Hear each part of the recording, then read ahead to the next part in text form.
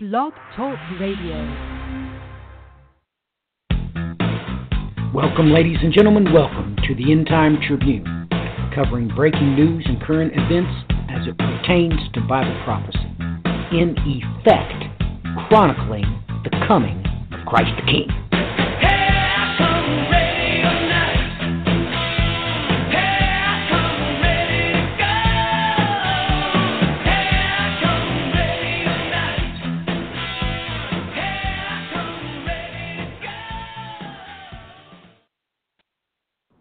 Welcome, ladies and gentlemen. Welcome to the End Time Tribune. This March the 11th, 2017. Very, very close to Purim.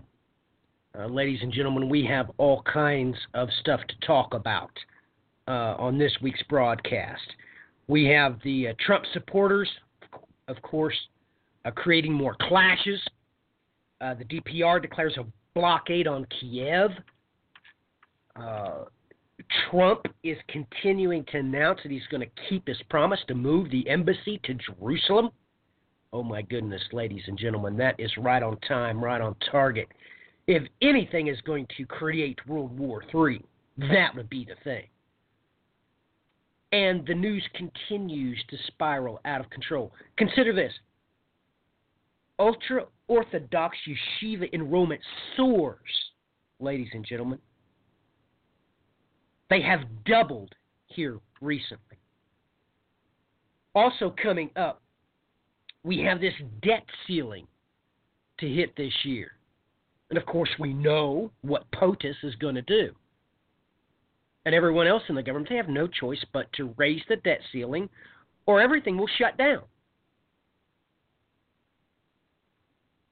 Along those lines, what do millions of dead fish mean for our planet? It goes on, and it goes on, and it goes on.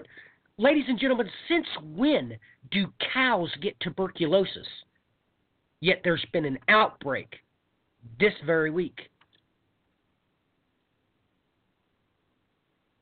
All over the world, we're hearing rumors that the Arab League is going to resist the U.S. Embassy's movement to Jerusalem at all cost. Ladies and gentlemen, things are really ramping up. We have all kinds of prophetic iconography. As this past week, the world celebrated Women's Day. To celebrate this, the United States took a statue that mimicked the golden bull outside of Wall Street and displayed a girl in a defiant posture toward the image of jealousy. Things are really starting to ramp up, ladies and gentlemen. We're headed for a crash course into something. Think about such things. We're going to roll the intro now. May they ride for glory. Why, you're going to pull those pistols and whistle Dixie.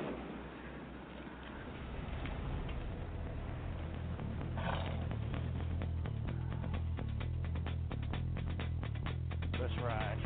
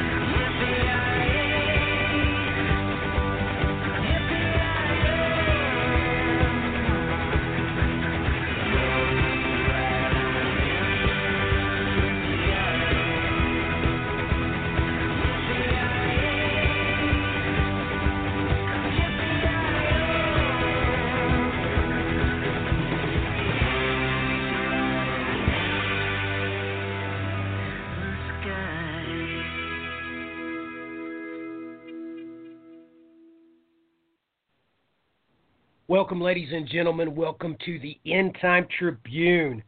It is good to be with you tonight. Brian and I are greatly honored to be here with you to share the breaking news, current events pertaining to end-time Bible prophecy. It's good to get back in the saddle after a long week of looking over the news and scratching our heads. Behind the scenes, Brian and I have been talking about developments that Brian's going to share a lot of information about tonight that just absolutely blew me away. Once again, Brian gets to looking into the text in question. And you got to be careful, ladies and gentlemen, because you've got to look at the Hebrew with one eye and the Greek with the other, and it will invariably blow your mind. So, Brian, it's good to be back in the saddle. We got plenty to talk about. How have you been doing today, and what's the most pertinent thing on your plate that you want to talk about?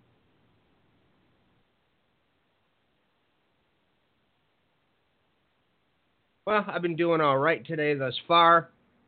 Pertinent thing on my plate I want to talk about. Why don't you start rolling into things, and then we'll pick up with that going in.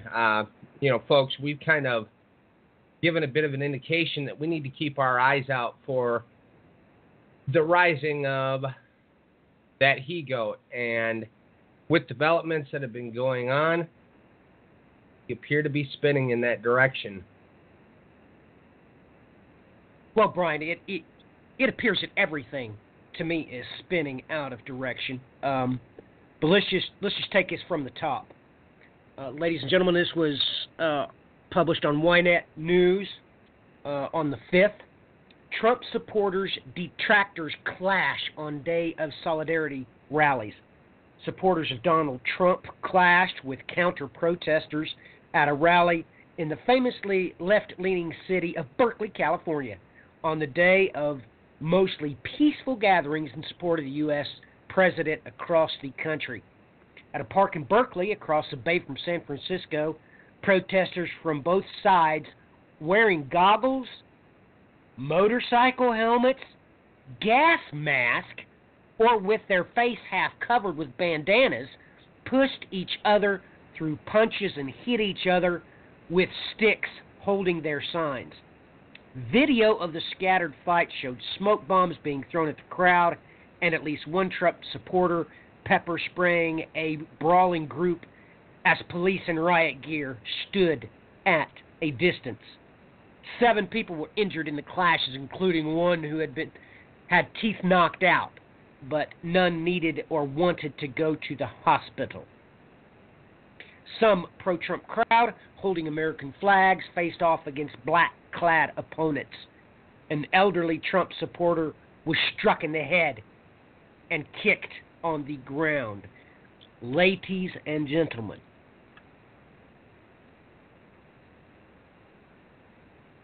everybody that is supposed to be conservative is supposed to be on this Trump effect wave.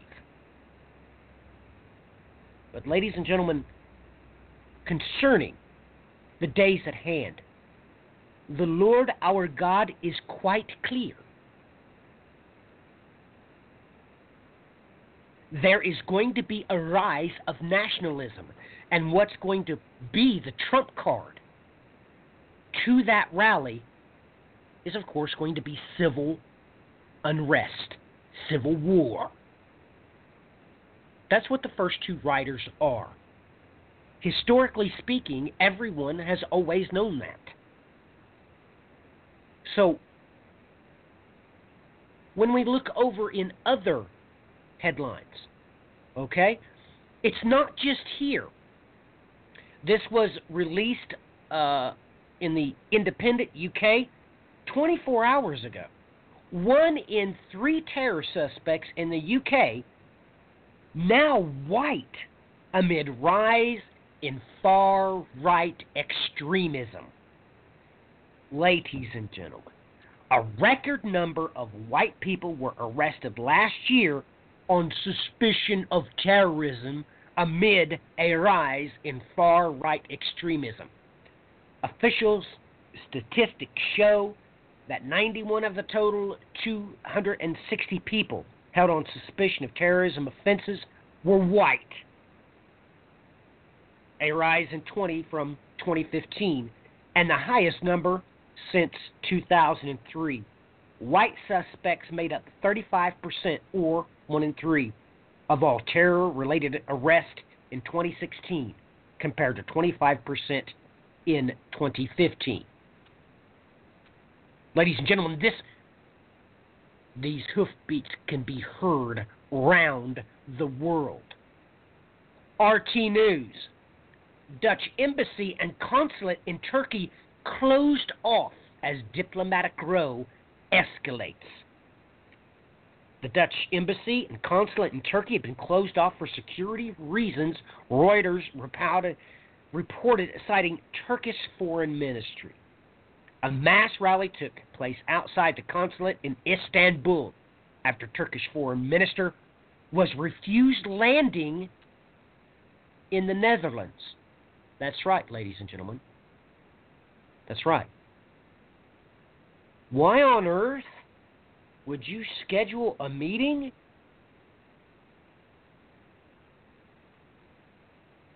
and then when the said foreign minister goes to approach and land at the airport, you refuse him permission to land? Oh, ladies and gentlemen, these hoofbeats are beginning to reverberate everywhere. Everywhere.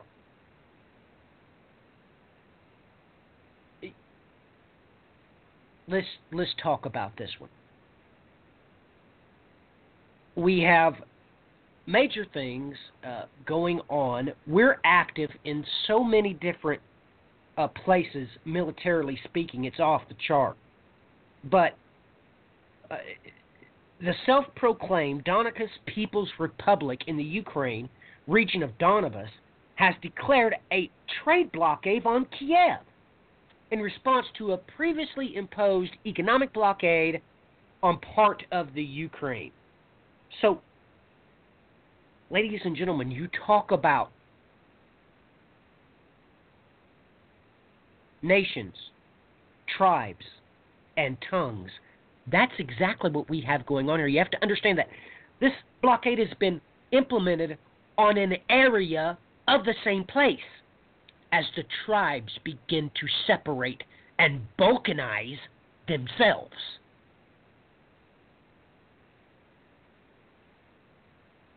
This is extremely ominous. Now, on to more live and local and late-breaking news, I guess I should call it. This straight out of the Times of Israel. Assad. U.S. forces in Syria are invaders. Now, ladies and gentlemen, the only thing I have to say to that is, do you think? Ladies and gentlemen,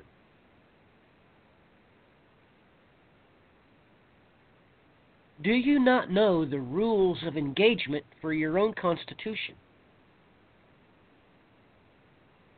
American forces are not allowed to invade a foreign government's soil. They're not. Not under any circumstances. This is an outright act of war. That's what we're doing. We have invaded Syria. Syrian President Bashar Assad on Saturday commented on U.S. troops who recently arrived in northern Syria, telling a Chinese TV station that all foreign troops on Syrian soil without invitation or consultation with the Syrian government are considered invasion or invaders.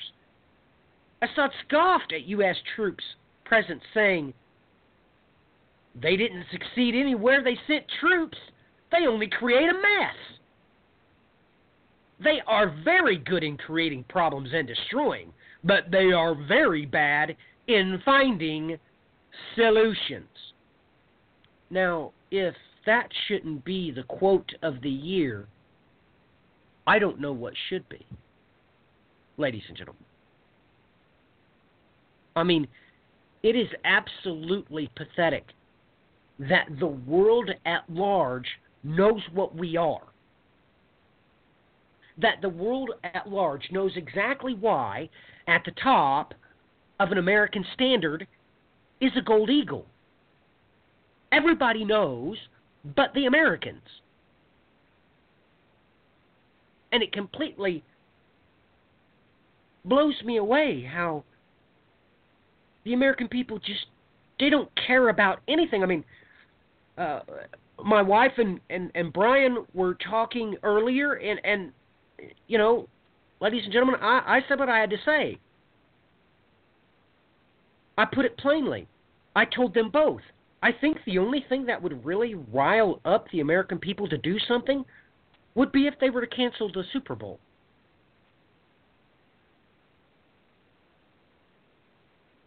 Because, ladies and gentlemen, this is from the Huffington Post. It was released on the 6th. What do millions of dead fish mean for our planet? Well, ladies and gentlemen, I'm sure that they don't have any quote in here from Assad, but I'm sure he could make a better appraisal of the situation than Americans. Because they just don't flat care. The air was pungent as I neared the Shinnecock Inlet, a majestic length of water connecting the Atlantic Ocean and the Peconic Bay in eastern tip of Long Island. Down on the rickety steps, the black deck of a defunct beach club garnered a pitiful sight of hundreds of wide-eyed silver bunker fish, immobile but swirling atop a graveyard of fish sunk below the surface. Breathtakingly eerie, at once beautiful and horrifying, the scene was a fraction of what residents awoke to days prior on November the 14th, 2016. Known as a fish kill, this particular event was not caused by pollutants in the water, though residents immediately feared it might be. An earlier fish kill in the month on the same river had been caused by poor water conditions. Ladies and gentlemen, poor water conditions. What I'm about to read is not poor water conditions. In 2015, 3 fish kills left hundreds of thousands of bunkers dead between the river in Riverhead and Reeves Bay in Flounders, an area with chronically low dissolved oxygen and increased nitrogen. Ladies and gentlemen, here we have it again. They want to tell you, but then they don't want to tell you. This is multiple fish kills that I've looked at from local resources that say the same thing. Yeah, we checked the water, and there wasn't enough oxygen in it.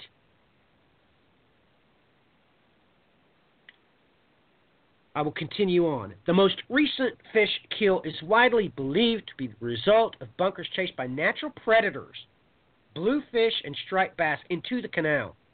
The locks are set to close at certain times depending on the tides, and Monday's supermoon contributed to bad timing all around.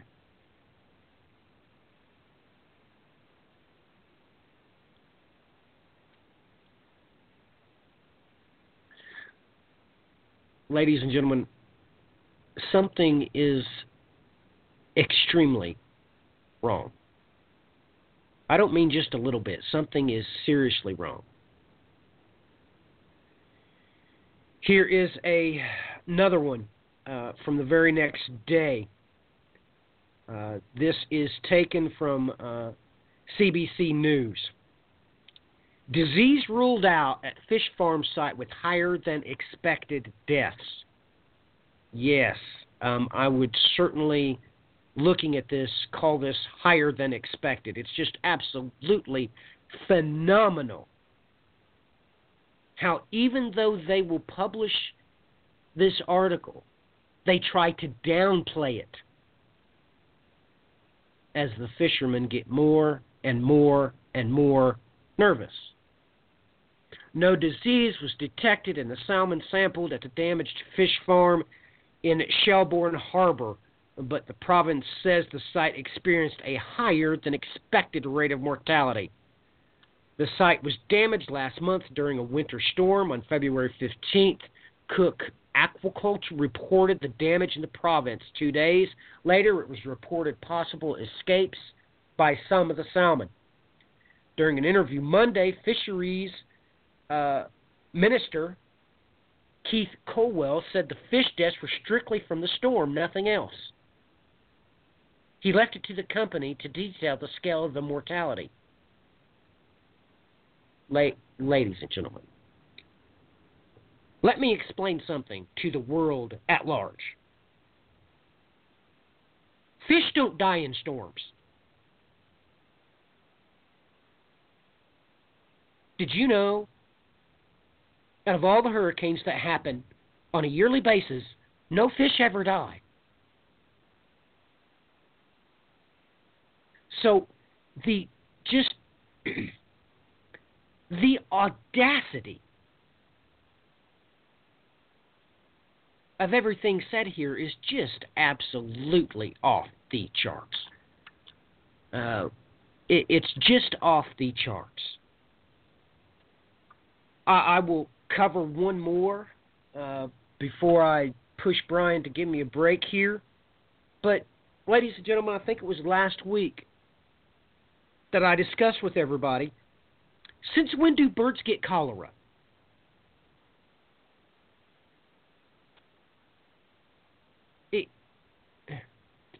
Now, cows get tuberculosis, I guess. Harding County, South Dakota.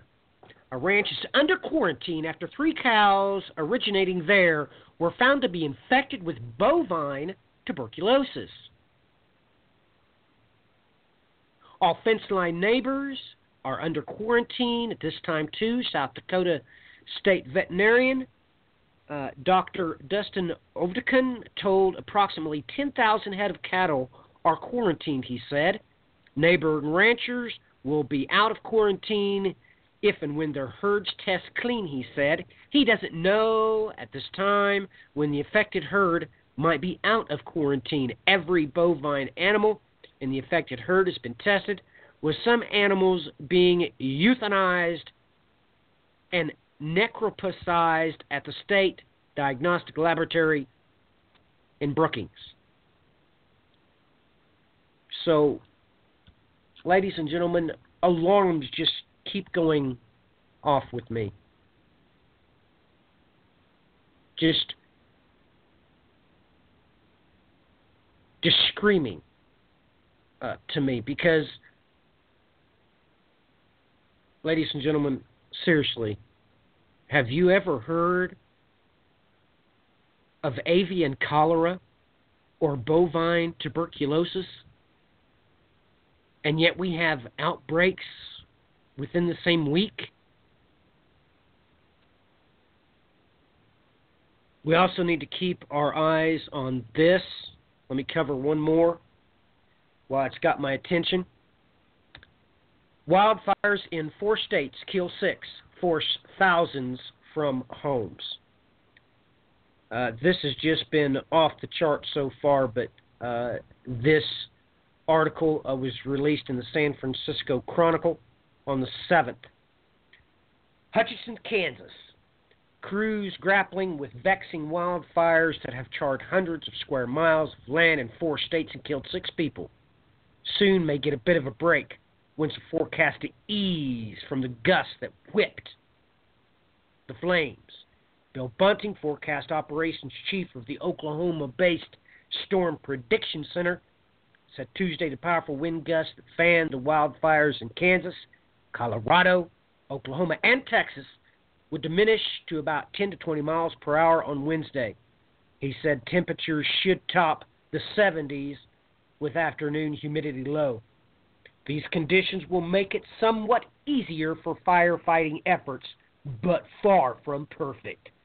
The fires still will be moving, Bunting told Associated Press. The ideal situation is that it would turn cold and rain, and unfortunately, that's not going to happen. Skipping down a little bit in the article, Kansas wildfires have burned 625 square miles of land and killed one person. So that's just in Kansas. It's had 725 square miles. So they're not wanting to shed light on the entirety of these damages, but dropping down a little bit further in the article, it says in Oklahoma, it burned 390 square miles. Now, that was just in Beaver County.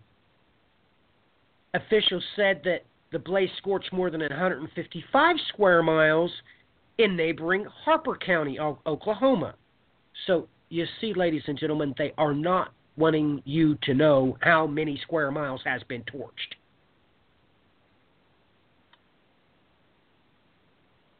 And we're just getting started. We are just getting started.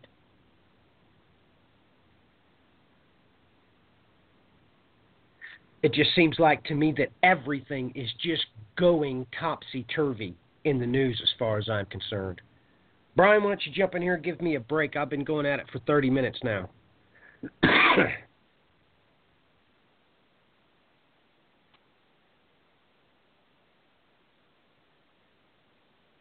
It's going to be going back in and repeating some of your first themes here, because we had civil unrest breaking loose. Let's see, early this morning, there were protests that broke out in Naples. Let's see here. Riot police move against Naples protest in Northern League.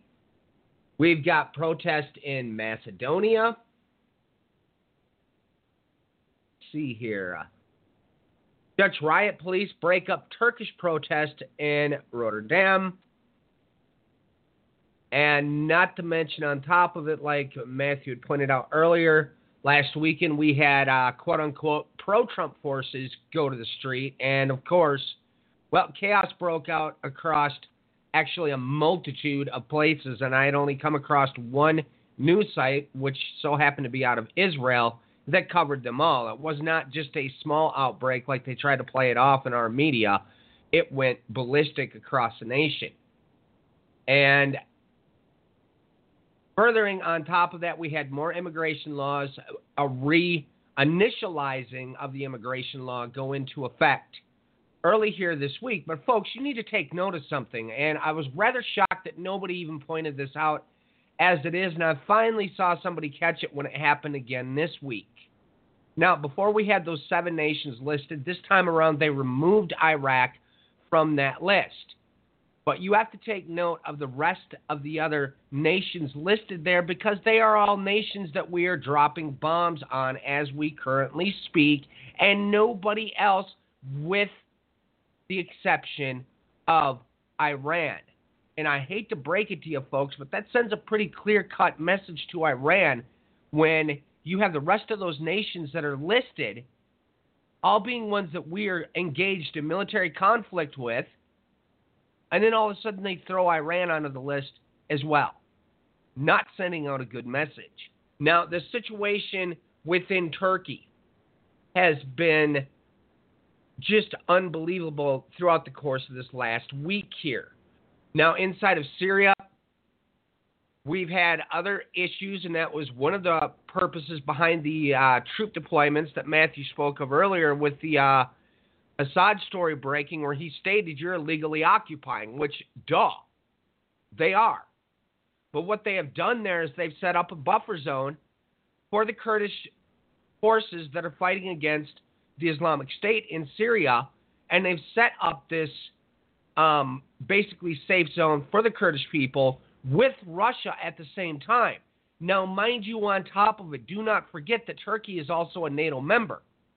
So when you have the United States being a NATO member, go against Turkey, a NATO member, to block them from their moves with Operation Euphrates and all of that started up a while ago with attacks against the Kurdish people, who they've been having nonstop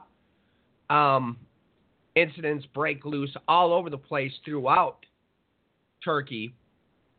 This alone begins a very volatile situation that once again is going to boil over. But considering on top of it everything else that's going on in Turkey, ever since the attempted Gulen coup, Erdogan has been making continual moves to amass more power. And that's all of these major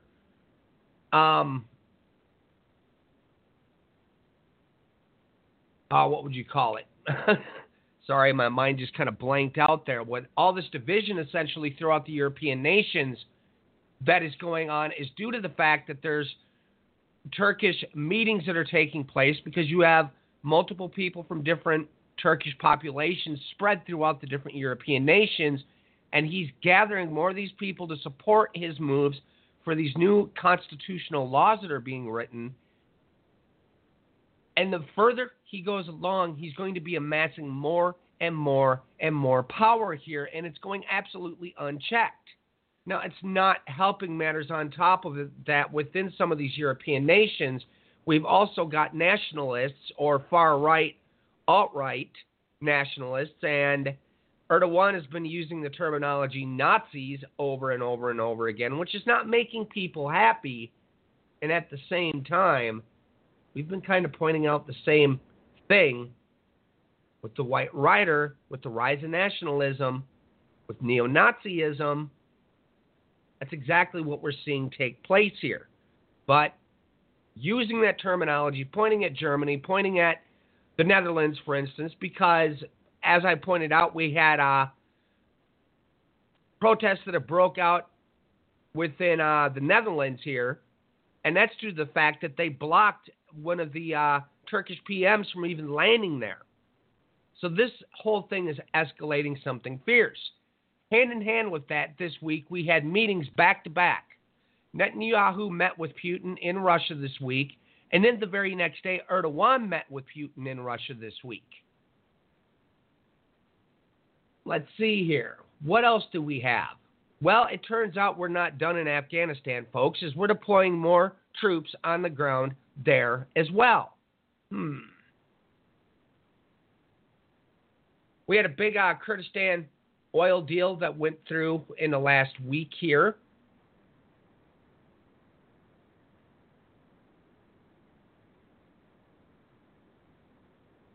Gunmen attacked a military airport in eastern Afghanistan.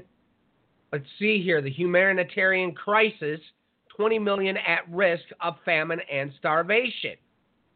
And as we speak, folks, they've been having massive repercussions in Sudan and Somalia, not to even mention Yemen, with massive famine outbreaks. Now, folks, all three of those nations I just listed, we are bombing.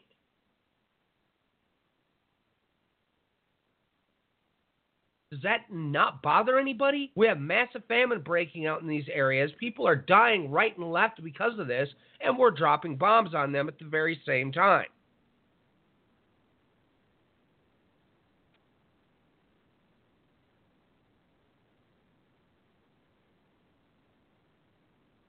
I guess I'll let you step back in here a minute, Matthew, because now I need to catch my breath. It's just off the charts, Brian. Did anybody understand what he just said?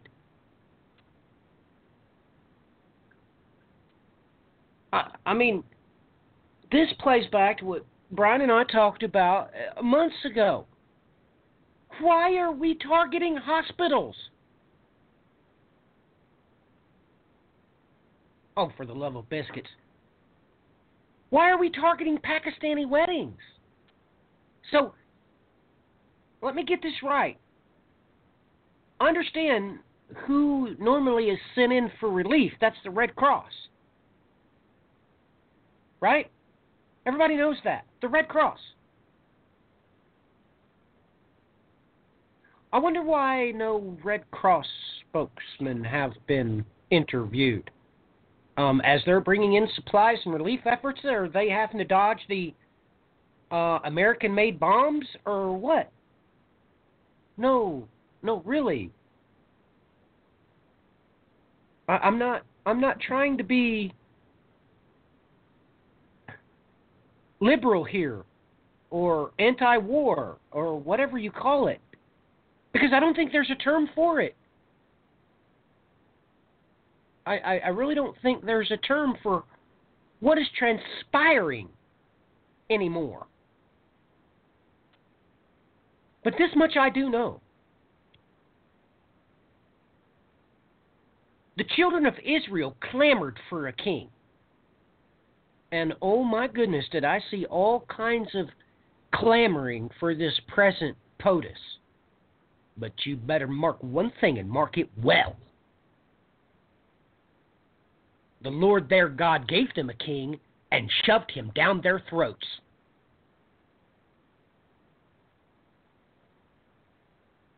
That's a fact. Let me talk about some pretty prophetic things that just happen to be at the right place, the right time. On February the 8th, I published the riddle of the day on Facebook. What was the image of jealousy? Goes on to a discourse that's described there in Ezekiel chapter 8. And 10 days ago, I did a broadcast on this called The Image of Jealousy.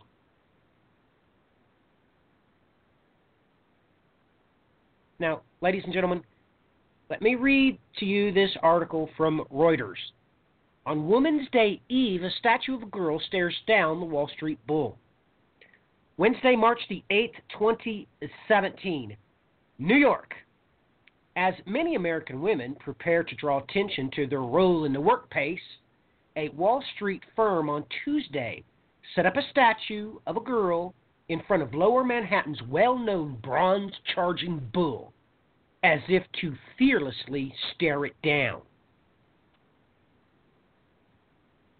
Placing the diminutive grade school-aged girl in front of the massive bull on the eve of International Women's Day was a way of calling attention to the lack of gender diversity on corporate boards and the pay gap of women working in financial services, a spokeswoman said for the State Street Global Advisors said.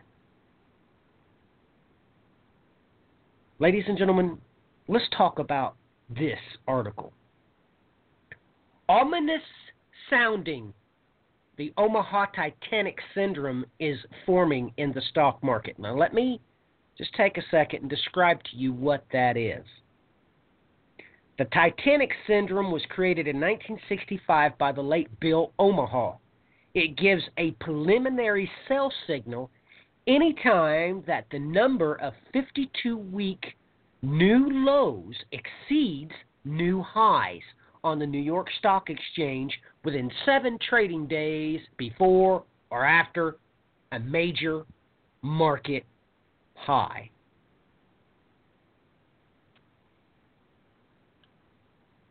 A warning sign is flashing on Wall Street and highlighting growing uneasiness among investors that the stock market rally inspired by President Donald Trump's pro-business policies may be starting to unwind. Over the past 3 sessions, starting Monday, which tells you what? That's right, it brought us right to Wednesday when they placed this statue up in front of the idol of jealousy. Starting on Monday, the number of New York Stock Exchange traded stocks hitting 52-week lows exceeded those that hit 52-week highs for the first time since early November, indicating a pause in the run-up in equities that has resulted in a parade of all-time highs for the Dow Jones Industrial Average. Ladies and gentlemen, this isn't good because everybody who knows anything about the earnings report knows that it's absolutely complete fiction. We're definitely in la land. Just amazes me that now I need to go back to that Spreaker episode and update the picture that I uploaded for that particular episode. But ladies and gentlemen, if you want to find us, you can find us, of course, on Facebook. You can follow us on Twitter. We do Spreaker. We do TalkShoe. We, of course, do this.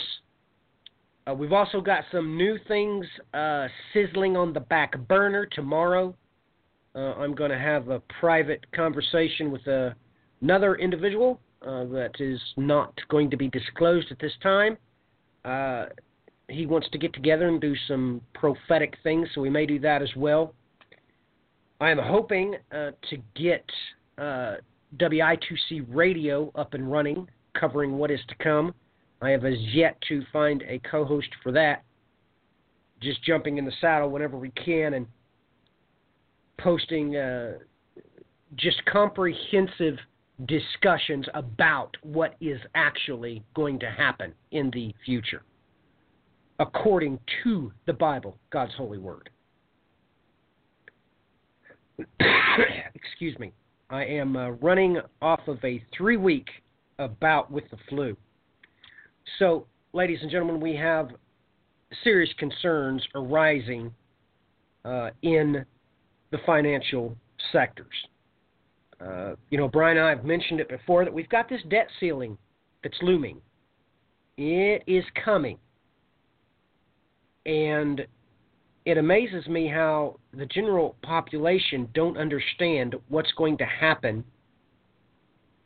when that debt ceiling comes, because they've got no choice but to raise the debt ceiling. Ladies and gentlemen, there is absolutely no options involved. I mean, if they don't raise it, the government will stop. It will stop altogether. So it just amazes me that, ladies and gentlemen, there's no way to pay this down in the first place. No way to pay it down.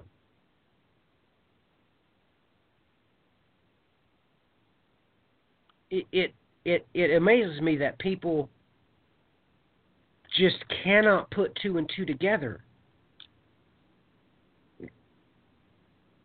And there's just, well, I don't want to spend too much time on the finances because we've got other concerns. More with livestock of a sort. Orangutan's mysterious death sparks fear about greater threat to humans and animals. This was published on March the 9th in the Milwaukee Journal-Sentinel. You'll take note. This is a far cry from being out in the national media. Very lucky to have stumbled across this article that comes out of Milwaukee.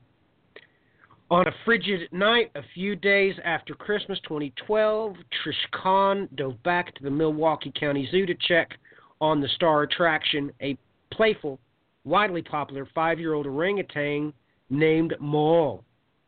It was almost 11 p.m. Khan, the zoo's primary orangutan keeper, was off on medical leave.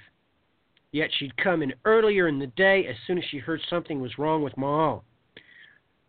Raised on a horse farm in Wisconsin, Khan was passion for animals, especially primates, and especially orangutans, a great ape found in Asian rainforests and admired for its intelligence. Even so, her deep affection for Maul was unique. She had flown to Colorado to pick him up from the Cheyenne Mountain Zoo after the orangutan had been rejected by its mother.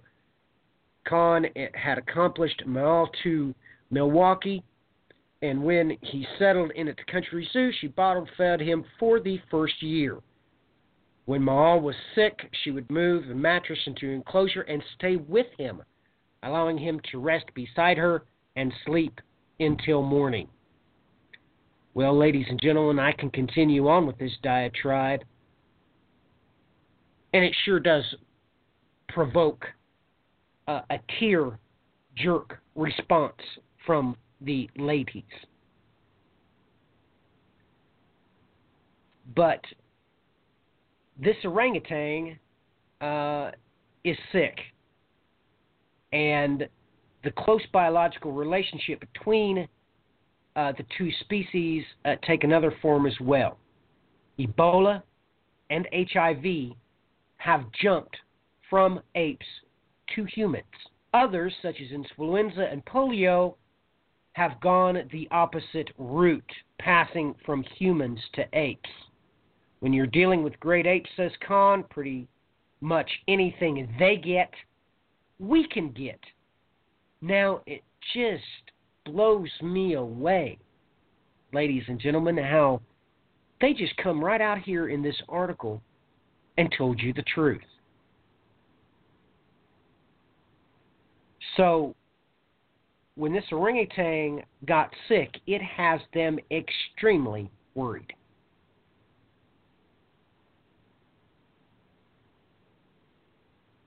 But this is a theme, it seems like over the past 3 weeks now,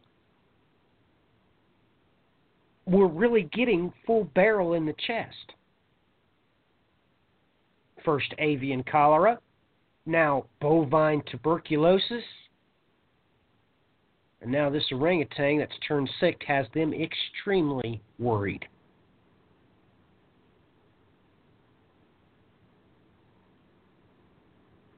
So, this is seriously ramping up, which is one of the reasons why over the past week I've spent a whole lot of time doing visual aids. I've posted them to Twitter. If you all get a chance, I suggest you take a serious look at them. This was published March the 8th. Bald eagles keep dying and no one is talking about it. They cannot even open their beaks. When a bald eagle was brought to a wildlife rehabilitation center last month, it was paralyzed and could not even hold its head up. People had to carry the motionless bird. Its head rested on its wing. Rescuers rushed to cleanse its blood of the poison that was slowly strangling the life out of him. This happens to bald eagles all the time, said Lynn Tompkins, executive director of Blue Mountain Wildlife Rehabilitation and Education Center in Oregon, who has been trying to save them for 30 years. His head was upside down when we got him, Tompkins told the Dodo. Lead affects the nerves, so that's your brain, your use of muscles, all parts of the body. The birds often cannot stand. They usually have difficulty breathing. They cannot even open their beaks. The lead gets into the bodies of the bald eagles as well as owls and other kind of raptors after they've eaten dead animals shot by hunters who use lead bullets. Raptors are quite willing to be scavengers, so they scavenge, she said. They eat things that have been shot. Lead ammunition is the biggest source. Ladies and gentlemen,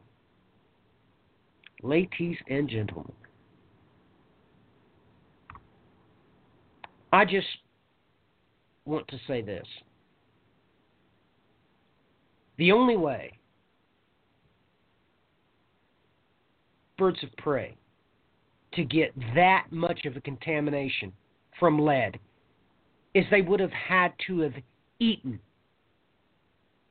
the shot itself. It's the only way they could have gotten this sick. But as you continue to read the article, they want you to think that this pile of carcasses that has been turning up is from illegal hunting of other birds that hunters shoot and leave lie on the ground. And it's just amazing to me that people refuse to put two and two together. We just had that massive owl kill in Idaho, and they're completely clueless. They said that they starved to death, all at the same time. Ladies and gentlemen, something is terribly, terribly wrong.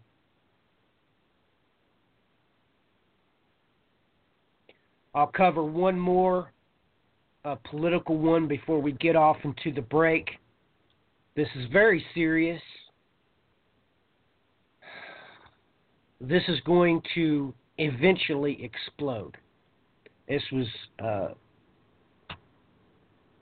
just amazing to me to find in Ynet News. Iran accuses Israel of hiring assassins to take out nuclear scientist. Iranian representative at the International Atomic Energy Agency describes Israel as a threat to the entire Middle East, claims it targeted Iranian experts, and criticized Israel for not joining the Treaty on Non-Proliferation of Nuclear Weapons.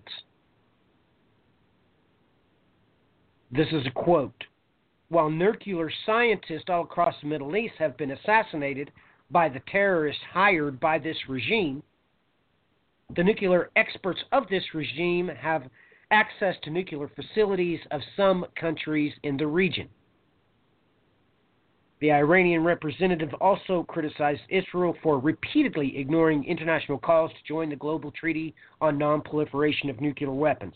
Unfortunately, the Zionist regime has ignored the rightful request of the international community in the last years, and having the blind support of some Western countries, and with infringing all international laws and regulations, has pushed its dangerous military nuclear program forward.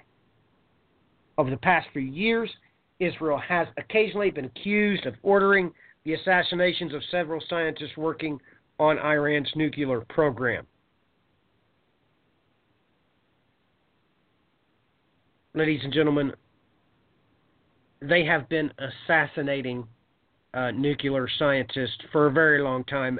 One reminds me of when, before I married my wife, we were in an institution of higher learning, and they had just murdered that one Iraqi as they were building the largest, and I do mean the largest artillery piece in the world. It was going to be underground, and it was going to be capable of delivering an artillery round to Jerusalem.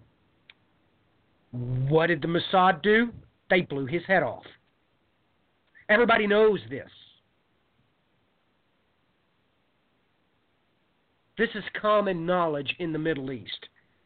And everybody knows what's going to happen if and when Israel don't have nukes.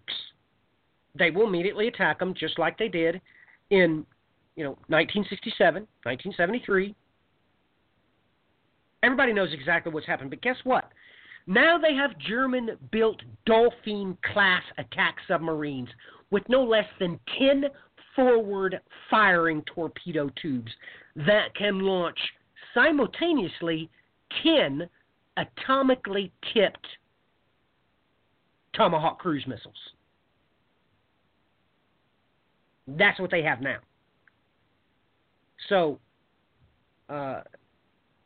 ladies and gentlemen, off the charts, as they're trying to drag this out in the open when everybody knows the whole purpose of the Iranian Quds Force. You all have been taught by me and Brian why it's called Quds Force. They're special forces. Its sole purpose is the destruction of Jerusalem. That's why it's called Quds Force. So, absolutely blowing me away. Brian, before you take a break, why don't you jump on here and give your comments on that, I guess. I see you sending me some Skypes. So, let me check that out and speak your mind about this, what's going on, Brian.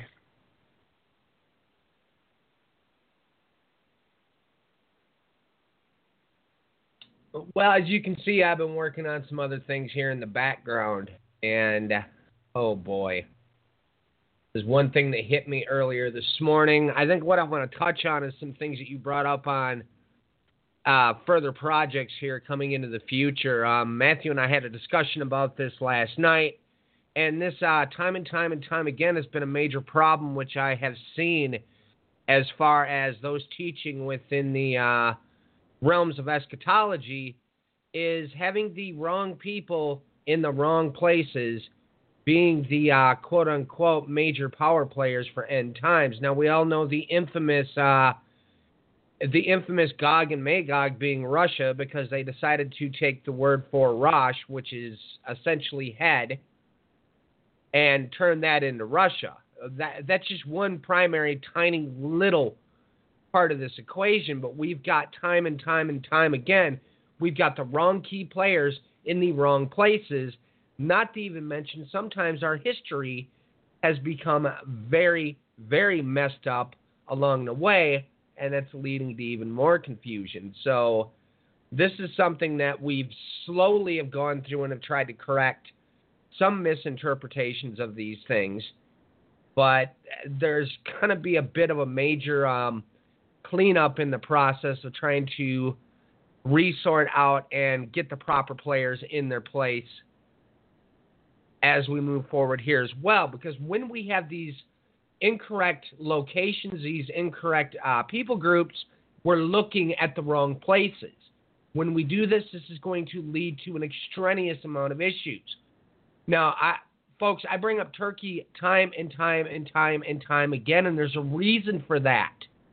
For any of you that have watched our programs on the Kings of the East, when we dealt with Attila the Hun, we pointed out to everybody that Turkey is also known as Togmara in the Bible, where a lot of people have mislabeled that.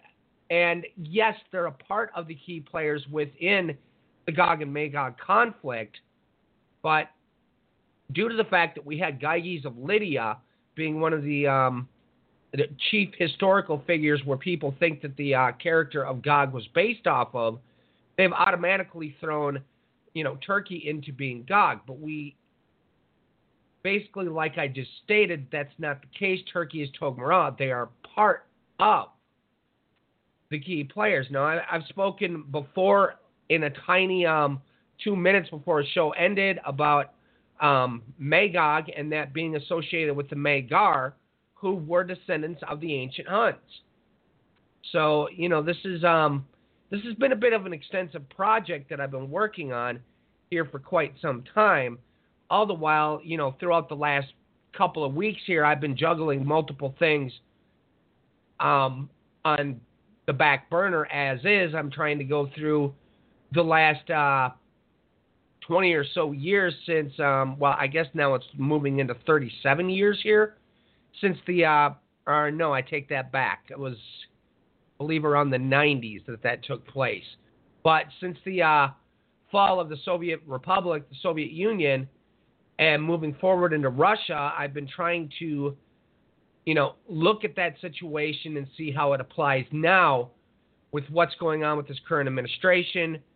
Matthew asked me that interesting question last week. Well, how does this pertain militarily if it isn't indeed found that there's been Russian influence in this last election and so forth? And I didn't exactly like the answer I gave last week because I felt it was much more extensive than that, and I needed to know a lot more about what's been taking place in Russia since the fall of the Soviet Union. So I've been working on. Hand in hand with that, I've been working on a project that's been something almost that I've kept pretty much covered up and hidden for a long time, but this concerns the ancient Zhangzung of Tibet and their connections with the ancient Assyrian, which is going to be rather mind-boggling when we blow the lid off of that one. And now within this last week, after a rather strange turn of events, which we will cover after the break, I've been going through and looking at ancient Macedonian history again, and it's rather good that I sat down and did what I did because a lot has turned up in this last couple of days concerning their ancient history that has been swept under the rug. Once again, we had the wrong key player associated with the wrong people group, and that seems to be an atypical tendency. And it's always interesting going back to the table and looking at the newest historical documentation coming forward from certain parts of the world to get a better handle on this.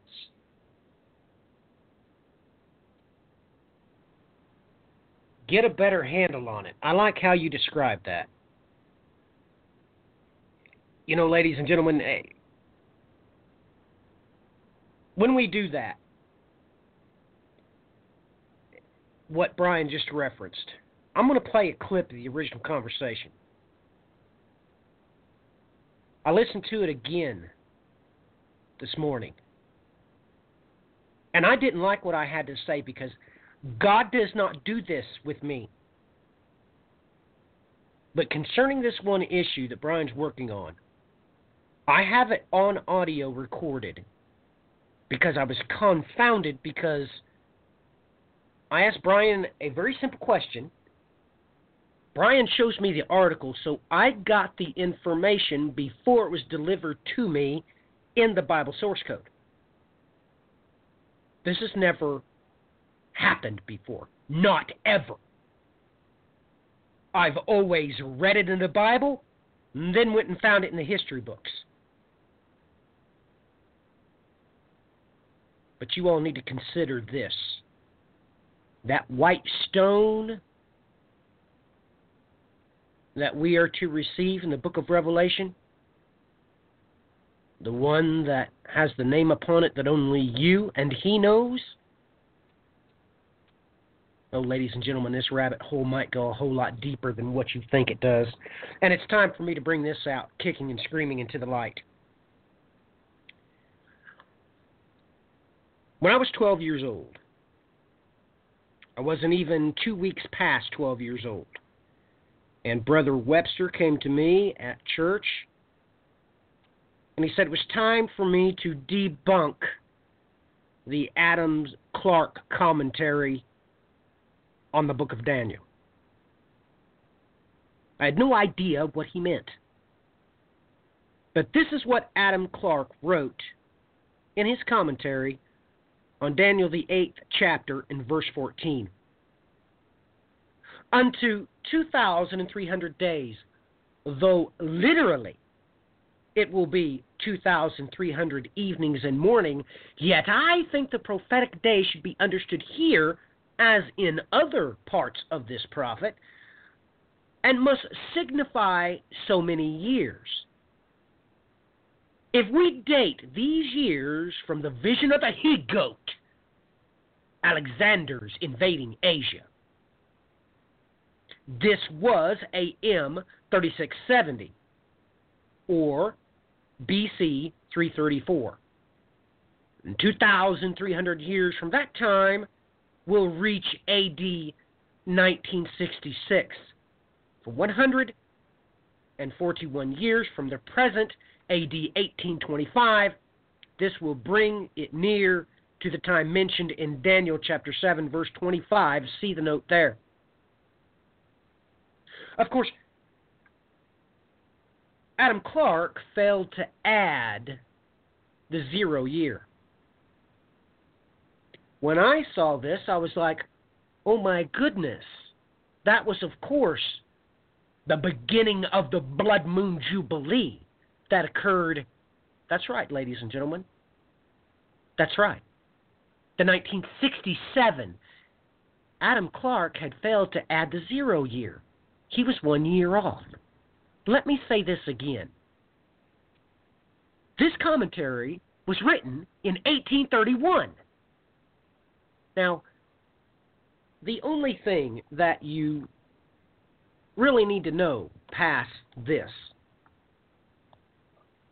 is the simple fact as to why people do not want this known. Nobody liked Adam Clarke because he did not preach once saved, always sin.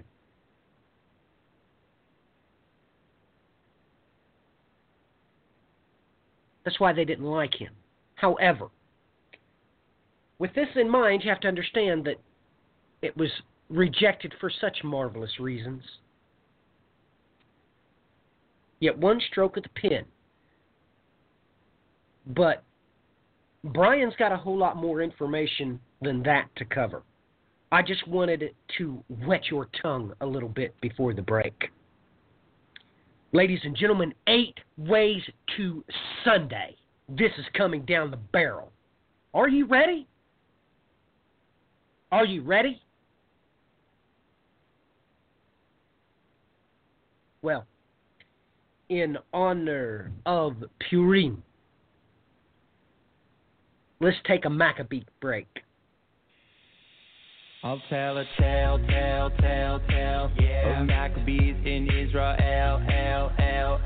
yeah. When the Greeks tried to assail, yeah. But it was all to no avail, yeah. The war went on and on and on until the mighty Greeks were gone, yeah. I put my lockers in the air sometimes, saying been the dreidel. Just wanna celebrate for all 8 nights, singing light the candles. We say Alhamdulillah, oh yeah, for all 8 nights. Then we play dreidel by the candlelight. And I told you once, now I told you twice, about the miracle of the candlelight. They took the field. Their rivals thought, are they for real? Those Maccabees, they never yield. They charged ahead with sword and shield. Yeah. The war went on and on and on until the mighty Greeks were gone. Yeah. I put my lockers in the air sometimes, saying spin the dreidel. Just wanna celebrate for all 8 nights, singing light the candles. We say Ma'osu, oh yeah, for all 8 nights. Then we play dreidel by the candlelight. And I told you once, now I told you twice, about the miracle of the candlelight. And the great menorah, for 8 days it kept on burning. What a celebration, a great return to Torah learning. 'Cause I can feel it, and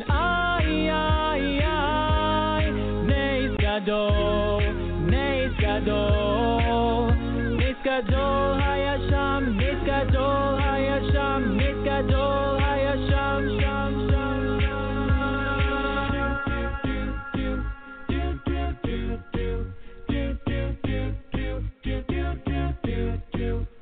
I put my lockers in the air sometimes, saying spin the dreidel. Just wanna celebrate for all 8 nights, singing light the candles. We say Ma'osu, oh yeah, for all 8 nights. Then we play dreidel by the candlelight. And I told you once, now I told you twice, about the miracle of the candlelight.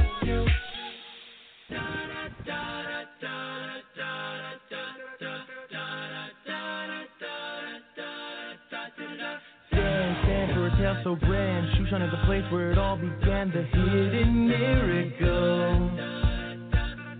One man, second in command, slay all the Jews with his wicked plan, a scheme so miserable.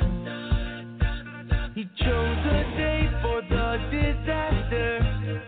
It's ironic what came after. He didn't know a girl named Esther would turn it upside down. So raise your glass if you can see the hidden meaning right in front of you. We will never be anything but proud to tell the story.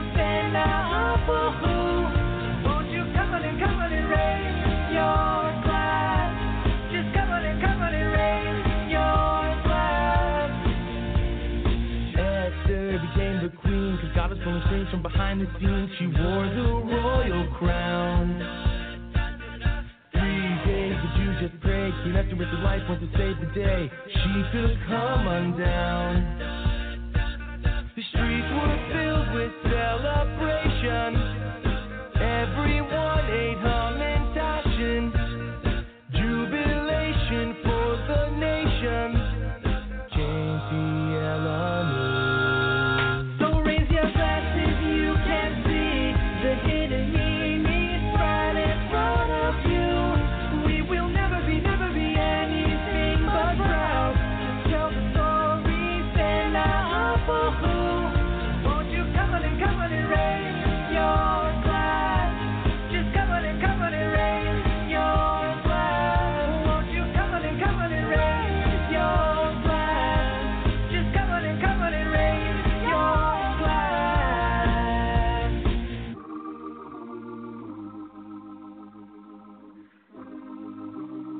So get your costumes on. Make noise and drown out our minds. Drink like a fool. And remember what the day's about. So raise your... Wait, cut. Was that the door?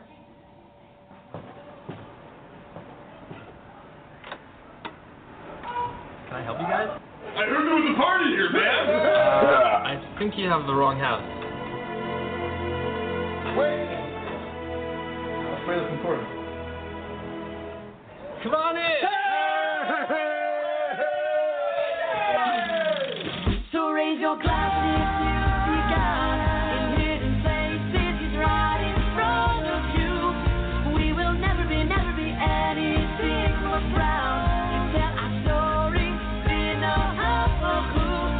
So raise your glasses, you can see the hidden meaning right in front of you.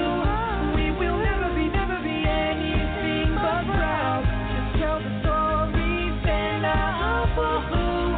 Won't you come on and raise your glass? Just come on and raise your glass. Won't you come on and raise your glass? Just come on and raise your glass. Purim.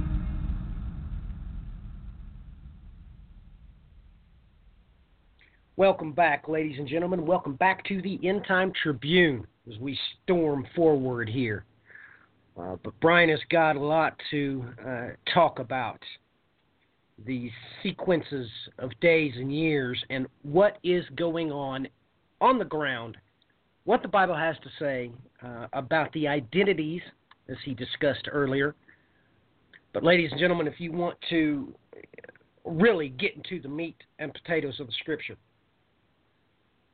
I suggest you hook up with us on Facebook and or Twitter, because this week I've posted another riddle that everybody's been taking a look at. This is it. Why is the 1,290 equation found in Joshua chapter 22 7 times, utilizing the standard measure of count? Will this altar of rebellion be significant during the 1,290 days of the first half of the tribulation? Now, within this, I also bring up the simple fact that the Septuagint also contains it 8 times in that single chapter. This altar of rebellion is important concerning your ability to perceive Korah's rebellion. Now, along those lines, on Twitter this week, I posted some visual aids that I strongly suggest all of you go take a look at if you can. Because there, several times, where not only the 1,290-day count is referenced in the Bible source code, but it is encoded with the integer 797. Ladies and gentlemen, that is the divine proportion. That is 1.618, the golden ratio. Now, I've not included all of those, but I will read to you this one right here. Jeremiah 37, verse 14, and the divine proportion of the 1,290-day Sakula. Here, you'll take note that Jeremiah says that he has not fallen away to the Chaldeans and has not hearkened to them. That series of Hebrew words is also integers because there was never Arabic numerals in God's Word. So that sequence is 121, 160, 100, 379, 37, 410, 47, 796. That phrase is the golden ratio. It's the divine proportion. At the bottom of it, I put this.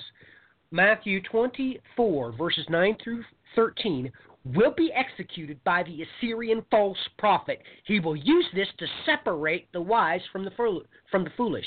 It is coming. Now, that's just one of the pictures that I posted.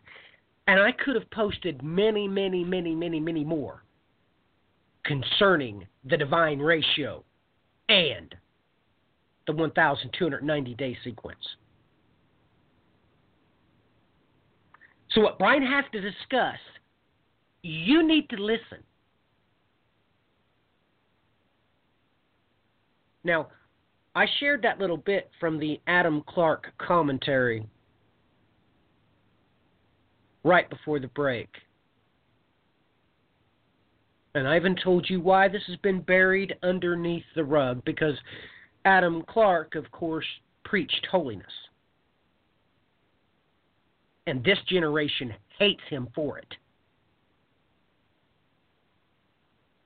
So, Brian, why don't you talk about this area in question? And, ladies and gentlemen, consider this.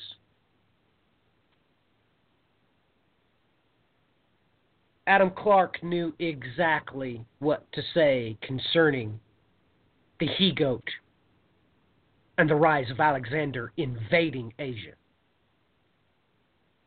We need to take a look at that area to see what the Bible, God's holy word, really has to say about it, because sometimes it doesn't say what you like. It doesn't say what you want it to say.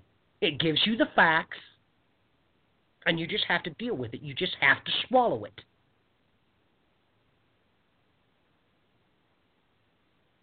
Now take note. The Bible source code is both the Hebrew and the Greek. Ladies and gentlemen, I know this is going to come to a shock to you, but you do need to understand that half of the church on this planet uses the Septuagint for the Old Testament. I'm not lying to you. Half of them. You're just part of the half that doesn't. Ladies and gentlemen, do you not even understand that somebody just sent me a link to a YouTube video, somebody I've been on the air with before, and his dissertation on the Emmanuel prophecy. I only watched very few short minutes of it because he immediately started talking about the Ummah in the Hebrew. There's only one massive problem with that, ladies and gentlemen. It's common knowledge that the Emmanuel prophecy mentioned in the New Testament, that's directly quoted from the Septuagint. So talking about the usage of the Hebrew word for Ummah concerning a virgin or not is absolutely irrelevant. It's irrelevant. Now, the word that is directly referenced there is of massive importance. No mistakes about it. If you don't know where that goes, you have no idea why it's referenced where it's referenced at.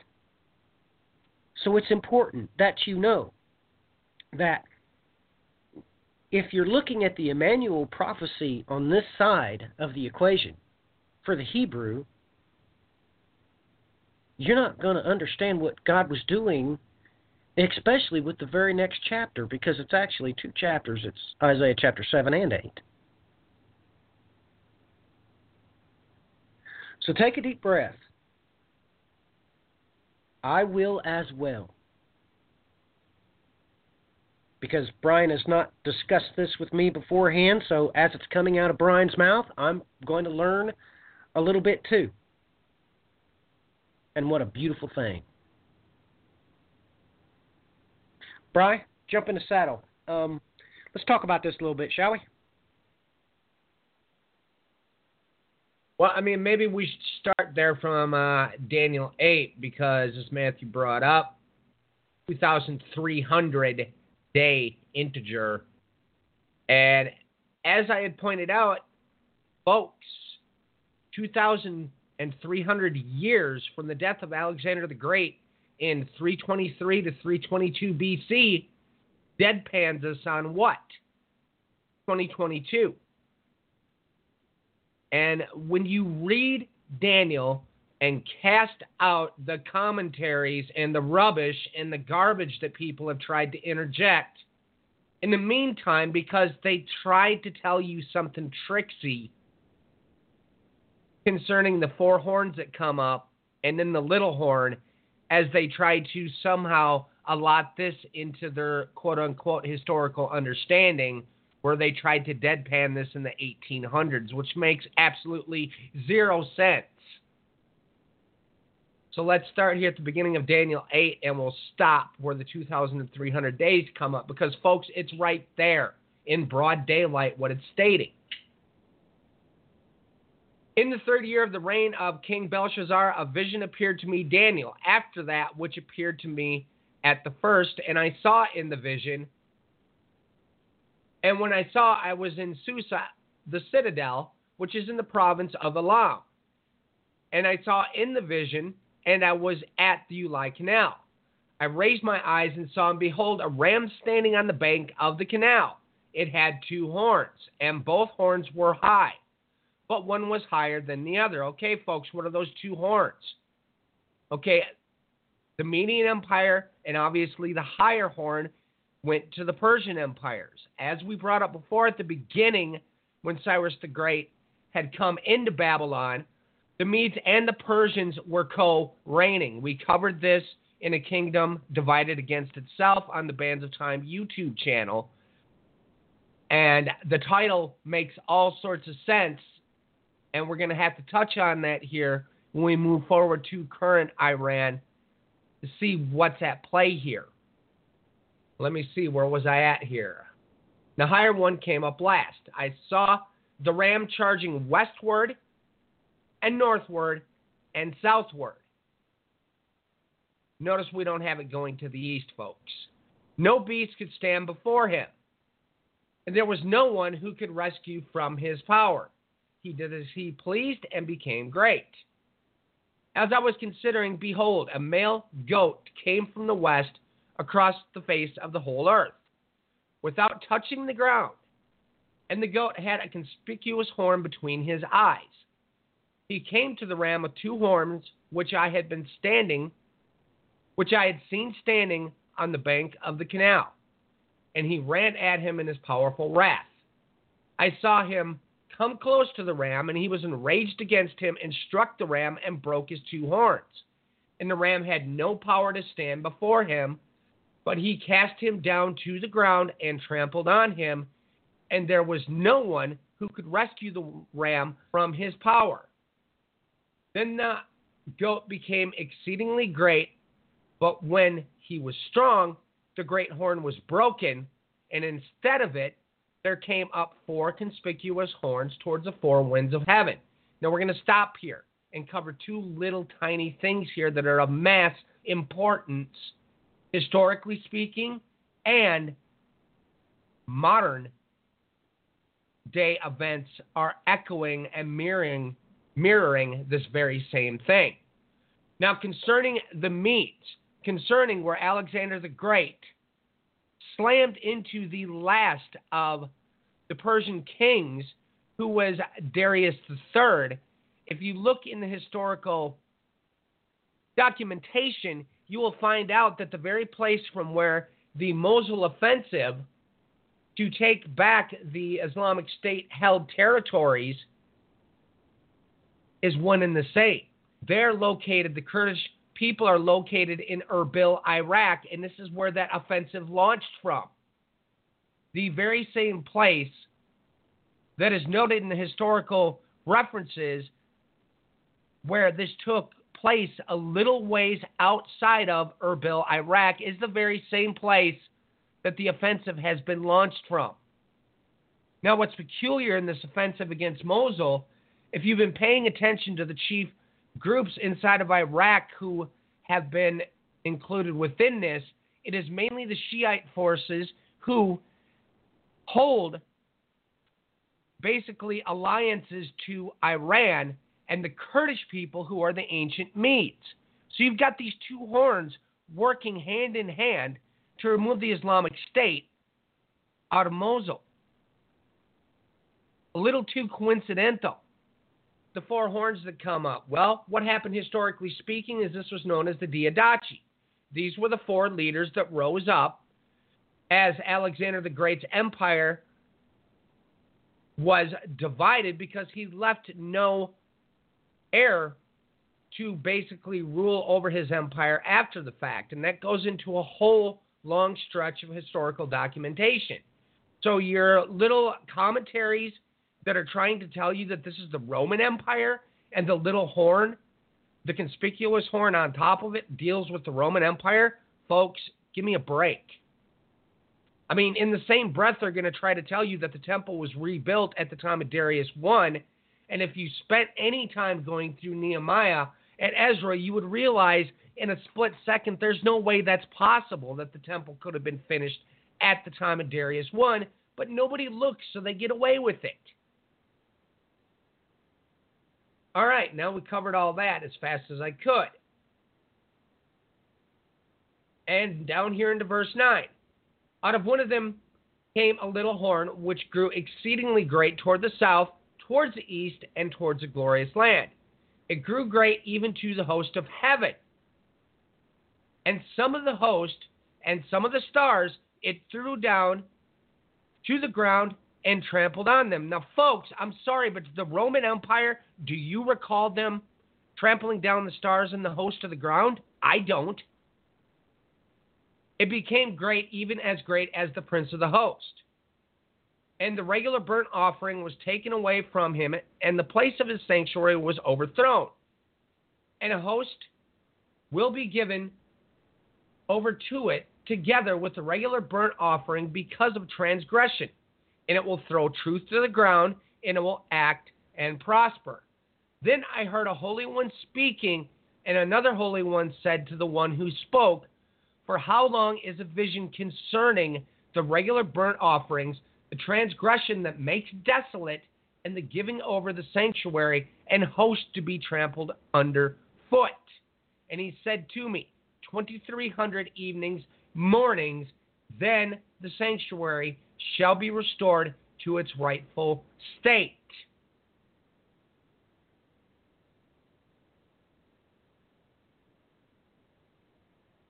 So, folks, it's quite plain that the Assyrian has to go into action. We have to see the events of Revelation 6, Revelation 12, Isaiah 21. I can go for days here listing biblical verses and references of what has to transpire before this 2,300 evenings and mornings comes to its full completion. Now, as Matthew would point out, we have integers within integers. We have a literal 2,300 days, and we can also break this down, as I have shown, where we bring it into 2022, 2023 as the finality of this process. You've got two separate calculations you can look at here. Now let's take a look at another aspect. This is something that hit me earlier today as I was working through ancient Macedonian history. Now, as I brought up, we had the downfall of the Persian Empire came about at the time of Darius III. Now, if you had listened to or watched our program on A Kingdom Divided Against Itself, you would know what I'm basically about to give a review on here real quickly, is that the fact that Darius the Great seized the throne from Cyrus the Great, therefore putting an end to what was known as the Persian Empire and setting up the Achaemenid Empire. And that essentially was a new phase there after he seized that throne. That is where we start our count. Now, what happened in Iran? We had the Iranian Revolution, and they did what at that time? They set up presidents to rule from there on out. So if we count from Darius the Great and we take it down to Darius III, we have exactly 10 leaders total going up to Darius III by the time that we have Alexander the Great come in and topple that empire completely. Now, let's go over and actually I'm going to point out one more thing before we get there. You'll also take note that we had two leaders that were very short in their time frame. As a matter of fact, Xerxes II stands out the most because he was only in power for what? Days. Next, we had Sogdianus, who went from after that point in 424 BC to 423 BC. It was only a tiny interim that these two leaders were in power. Now let's go over and look at the list of the Iranian presidents since the time that they reestablished their new governing system, which the first president took office in 4 February of 1980. Now, apparently it looks like he was only in for a short period of time as well. He was impeached. Then we had an interim leader here, and then we had another interim leader after the second president who was assassinated, mind you. This is looking all kinds of, oh my goodness. The similarities between the ancient Achaemenid Empire and this one are starting to get even more astonishing. Nonetheless, in totality, with these two interim presidents in place, the one from being in place after he was impeached and the next one assassinated, that adds in two leaders. So that takes us to a total of 9. The next election in Iran is in August of 2017. That will bring us to exactly 10 leaders in Iran since the overthrow and setting up of the new government. Now, this is a little bit too coincidental, quote unquote, to be coincidence, folks. This is getting a little bit alarming at this point. Let Matthew come in now to comment on that part before we go into the next section. Well, Brian, you know, you made reference to trampling down the host of heaven there. And it pushes me to do this, ladies and gentlemen. I published an article, Planet X and Bible Prophecy, on the Prophetico. I unpublished it.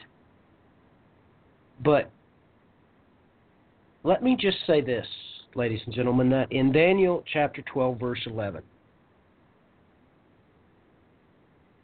you know that it says that from the time of the change, the daily sacrifice, from the abomination of desolation shall be set up, there will be 1,290 days.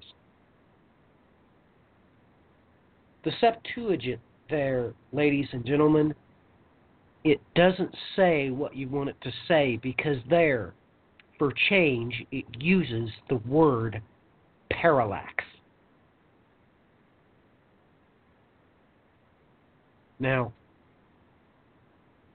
ladies and gentlemen, the sacrifices mentioned there is only one type of sacrifice that Daniel is detailing there. It is the sacrifice performed in the evening and the morning, when, of course, they would mark off the evening and morning stars. Excuse me, let me cough. With that in mind, Brian is quite correct in saying that no, sorry, nobody's ever had this power. So I want to remind everybody that This is not only giving you one data set. Brian has told you that it happened then with Alexander the Great, and it must happen again, but in its grandiose final form, it's referencing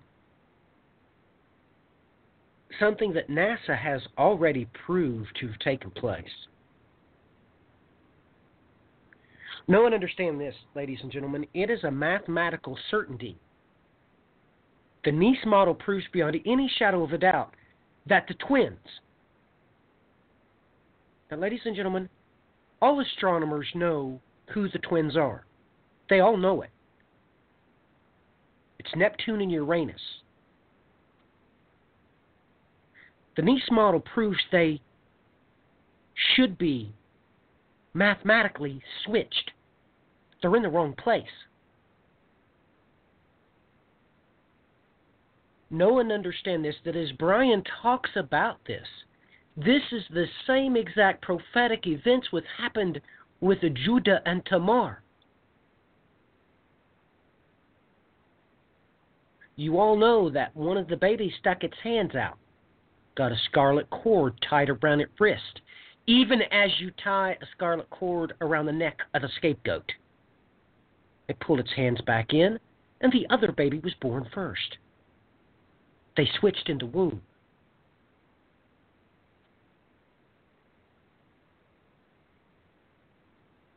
And I'm here to tell you that just like Adam Clark only had a hint of the grandiose nature of the Bible, God's holy word, I'm here telling you that what Brian's talking about is going to happen in more ways than one, and there's no stopping it.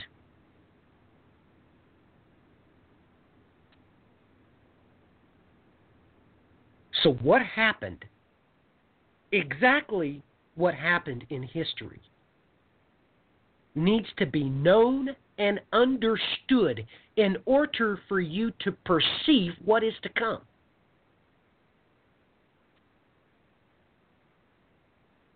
Brian sends me a link of the etymology of Greek. I, of course, know what it is. But I wonder if you do. I wonder if you even realize what Alexander was. There's things playing out on the ground right now that is literally falling in the footsteps of what happened then. And the Lord our God is very, very clear concerning how the study of end days is supposed to be done. He is quite clear on the issue. There's not any consternation with what he himself says, how the eschatological timeline should be viewed. Isaiah chapter 46, verse 10, declaring the end from the beginning and from ancient times, things which had not been done, saying, my purpose will be established and I will accomplish my good pleasure. Ecclesiastes chapter 1, verses 9 through 10. That which has been is that which will be, and that which has been done is that which will be done. There is nothing new under the sun. Is there anything of which one might say, see this, it is new. Already it has existed for ages which were before us. Ecclesiastes chapter 2, verse 12. So I turn to consider wisdom, madness, and folly. For what will be the man who will come after the king except what has already been done? Ecclesiastes chapter 3, verse 15. That which has been already and that which has already been, for God seeks what has passed by. Ecclesiastes chapter 6, verse 10. Whatever existed has already been named,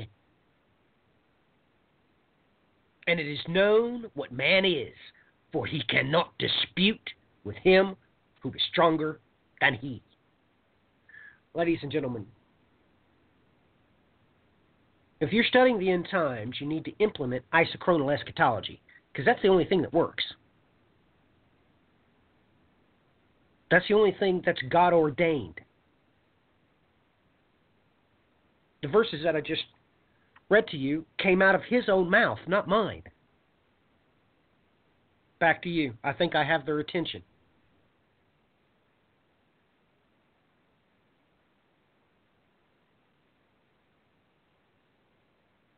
Well, in light of that tiny portion of what I just spilled out, and yeah, folks, unfortunately, that is but a tiny portion of it, because this goes much, much deeper. Now, Matthew and I had a discussion earlier in the week where just out of nowhere, especially after looking over some things that suddenly have broken free in the Balkans, or rather broken loose in the Balkans over the course of the last week. I had, previous to a mass majority of these events even happening, had told Matthew, we need to keep an eye on the Balkans. I have a strong suspicion that this is the pivot point, that this is the key to events that are going to play out concerning what is to come. And no joke, not even within an hour, a major story was released. See which one this is here. New Balkan instability rattles the EU. Growing concerns push region to top of bloc summit agenda. This goes into quite a bit here. You can find this article in the Wall Street Journal. Then a little while after that, NATO, U.S. slap Kosovo's move to create a national army. Kosovo signaled on Wednesday it would turn its security forces into a national army, in plans opposed by its ethnic Serb minority that drew immediate criticism from NATO and the territory's biggest foreign supporter, the United States. So nearly 2 decades after the Kosovo War, relations between Belgrade and Pristina remain strained, and Serbia continues to regard Kosovo, which declared independence in 2008, as a renegade province. And folks, I don't know how many people remember the dismantling of Yugoslavia that happened back in the 90s, and the intensity of that war that took place throughout the Balkans, with massive ethnic genocide was perpetrated on an unbelievable level, and the complexities of everything that took place in the Balkans was quite literally insane. You're looking at the Eastern Corridor of Europe, folks, and one of the key strategies of NATO and the United States to keep Russia at bay has been to keep this area in a state of instability.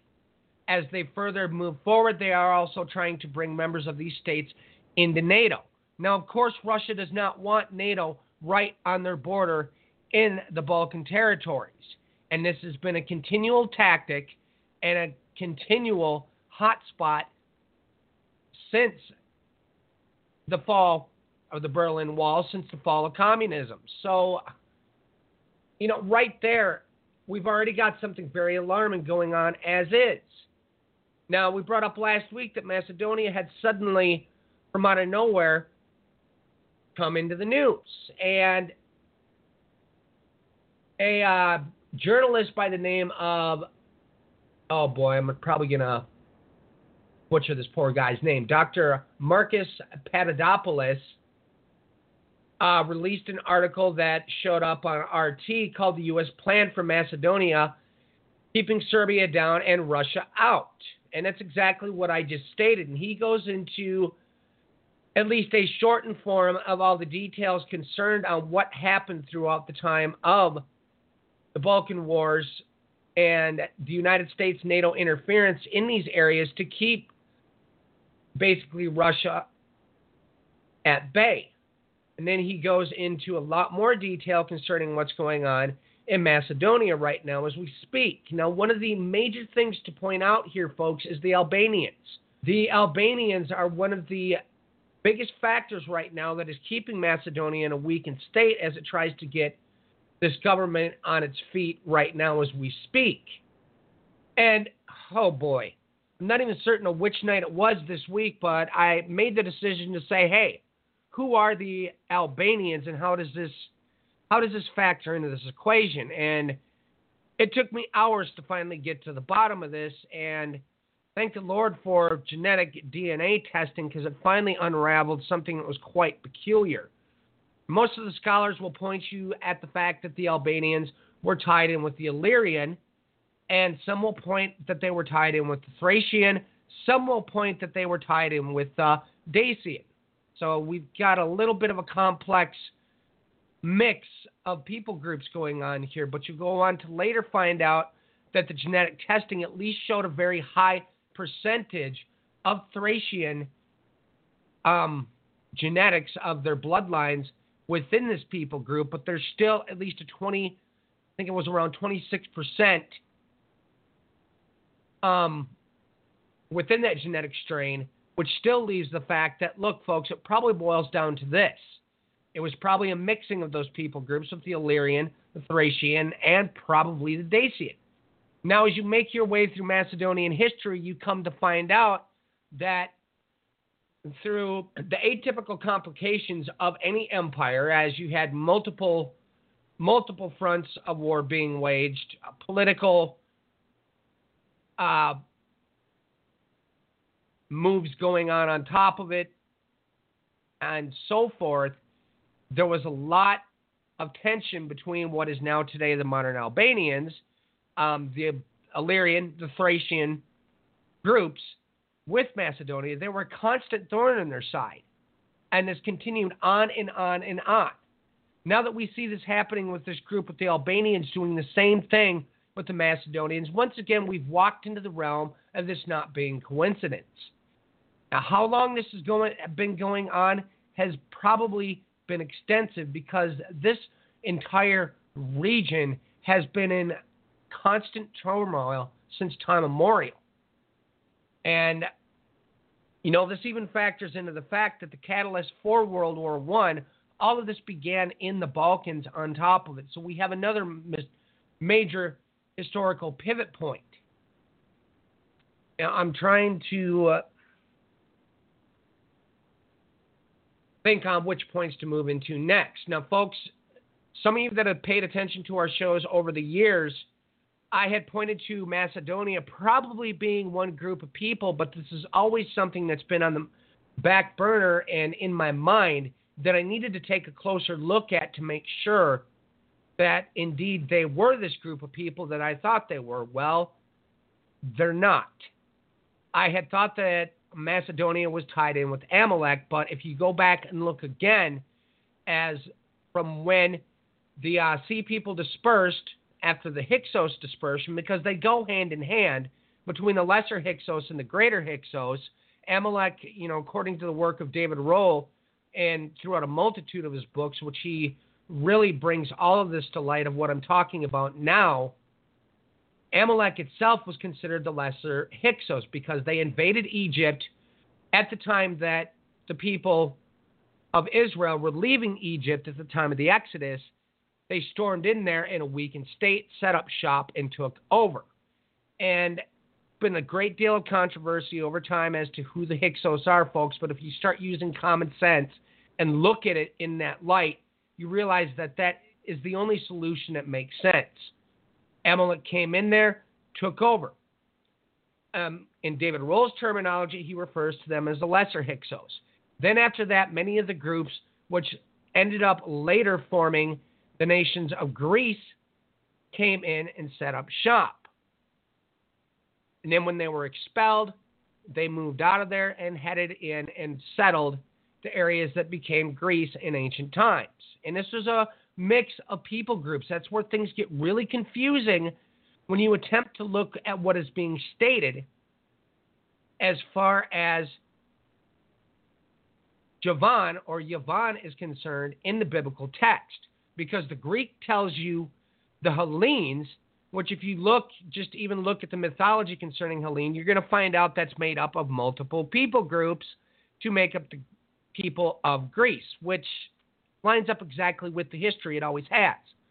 But we've been told over the years that Yavan is actually Greece. Well, folks, this is where it gets interesting. As I pointed out previously, to backtrack here quick, where did Amalek end up settling? Well, they ended up settling in Boeotia, Thebes. And Thebes, on top of it, had many back and forth alliances, adversaries, and so forth with Macedonia. And the history there gets a little complex. Way too much to cover in this program. But nonetheless, that's where Amalek ended up. So who are the Macedonians? This one gets interesting. Remember how I brought up Yavan? Well, the scholars within Macedonia now that are finally bringing all of this stuff basically to the table for the historians to finally look over as it's been swept under the rug, well, they're tied into the Slavic people. But you'll find out that there's terminology used for the Slavic people that ties to Slovenia, but they break it down and they remove the SLO from it, and they essentially call them Venia or Veneti, and so forth, when you're ending up with that last portion of the word for Javan, where you have Ven in the equation. So you're getting two different sets of data between the Greek and the Hebrew. They try to tell you in the Hebrew that the commentaries and all of that try to tell you that word Yavan goes to Ionia, and that means Greece. But folks, Ionia is only a portion of the people of Greece, so that doesn't exactly fall into place. Now I'm going to take a tiny breather here because that was a lot that I just dumped out, and if any of that needs clarity, Matthew, chime in and get me to bring the clarity.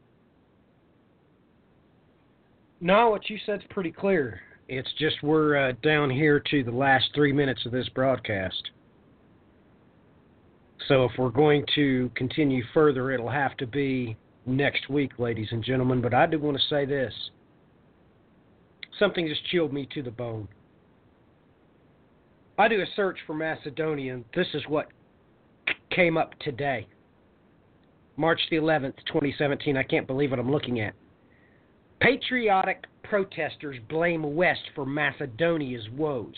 It's the picture that gets my attention because it's got a triumphal arch in it. I'll read just a little bit here. The white stone of Skopje's Macedonia Square is dazzling in the spring sunshine, but locals remember it well, a very different city by the Vandar River.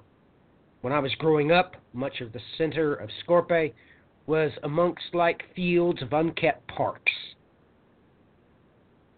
I remember stray dogs dragging around bones.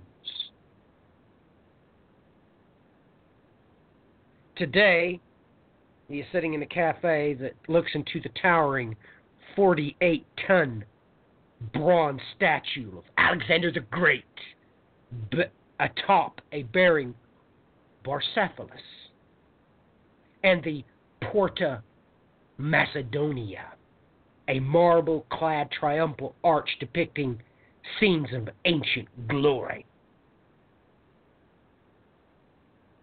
Ladies and gentlemen, I had no idea this existed, but the Porta Macedonia construction started in 2011 and was completed January 2012. It's 21 meters in height and cost of 4.4 million euros. Ladies and gentlemen, I'm down to 90 seconds, right on time and right on target. As I'm looking at this, Brian and I are going to take another look at it. We will be finishing Brian's discourse next week. Make no mistakes about it, because we also have to talk about something else that is tied to this very region. Yes, the sea people. Until next time, ladies and gentlemen, God bless, Godspeed. Brian, say your goodbyes, and let's take it out of here.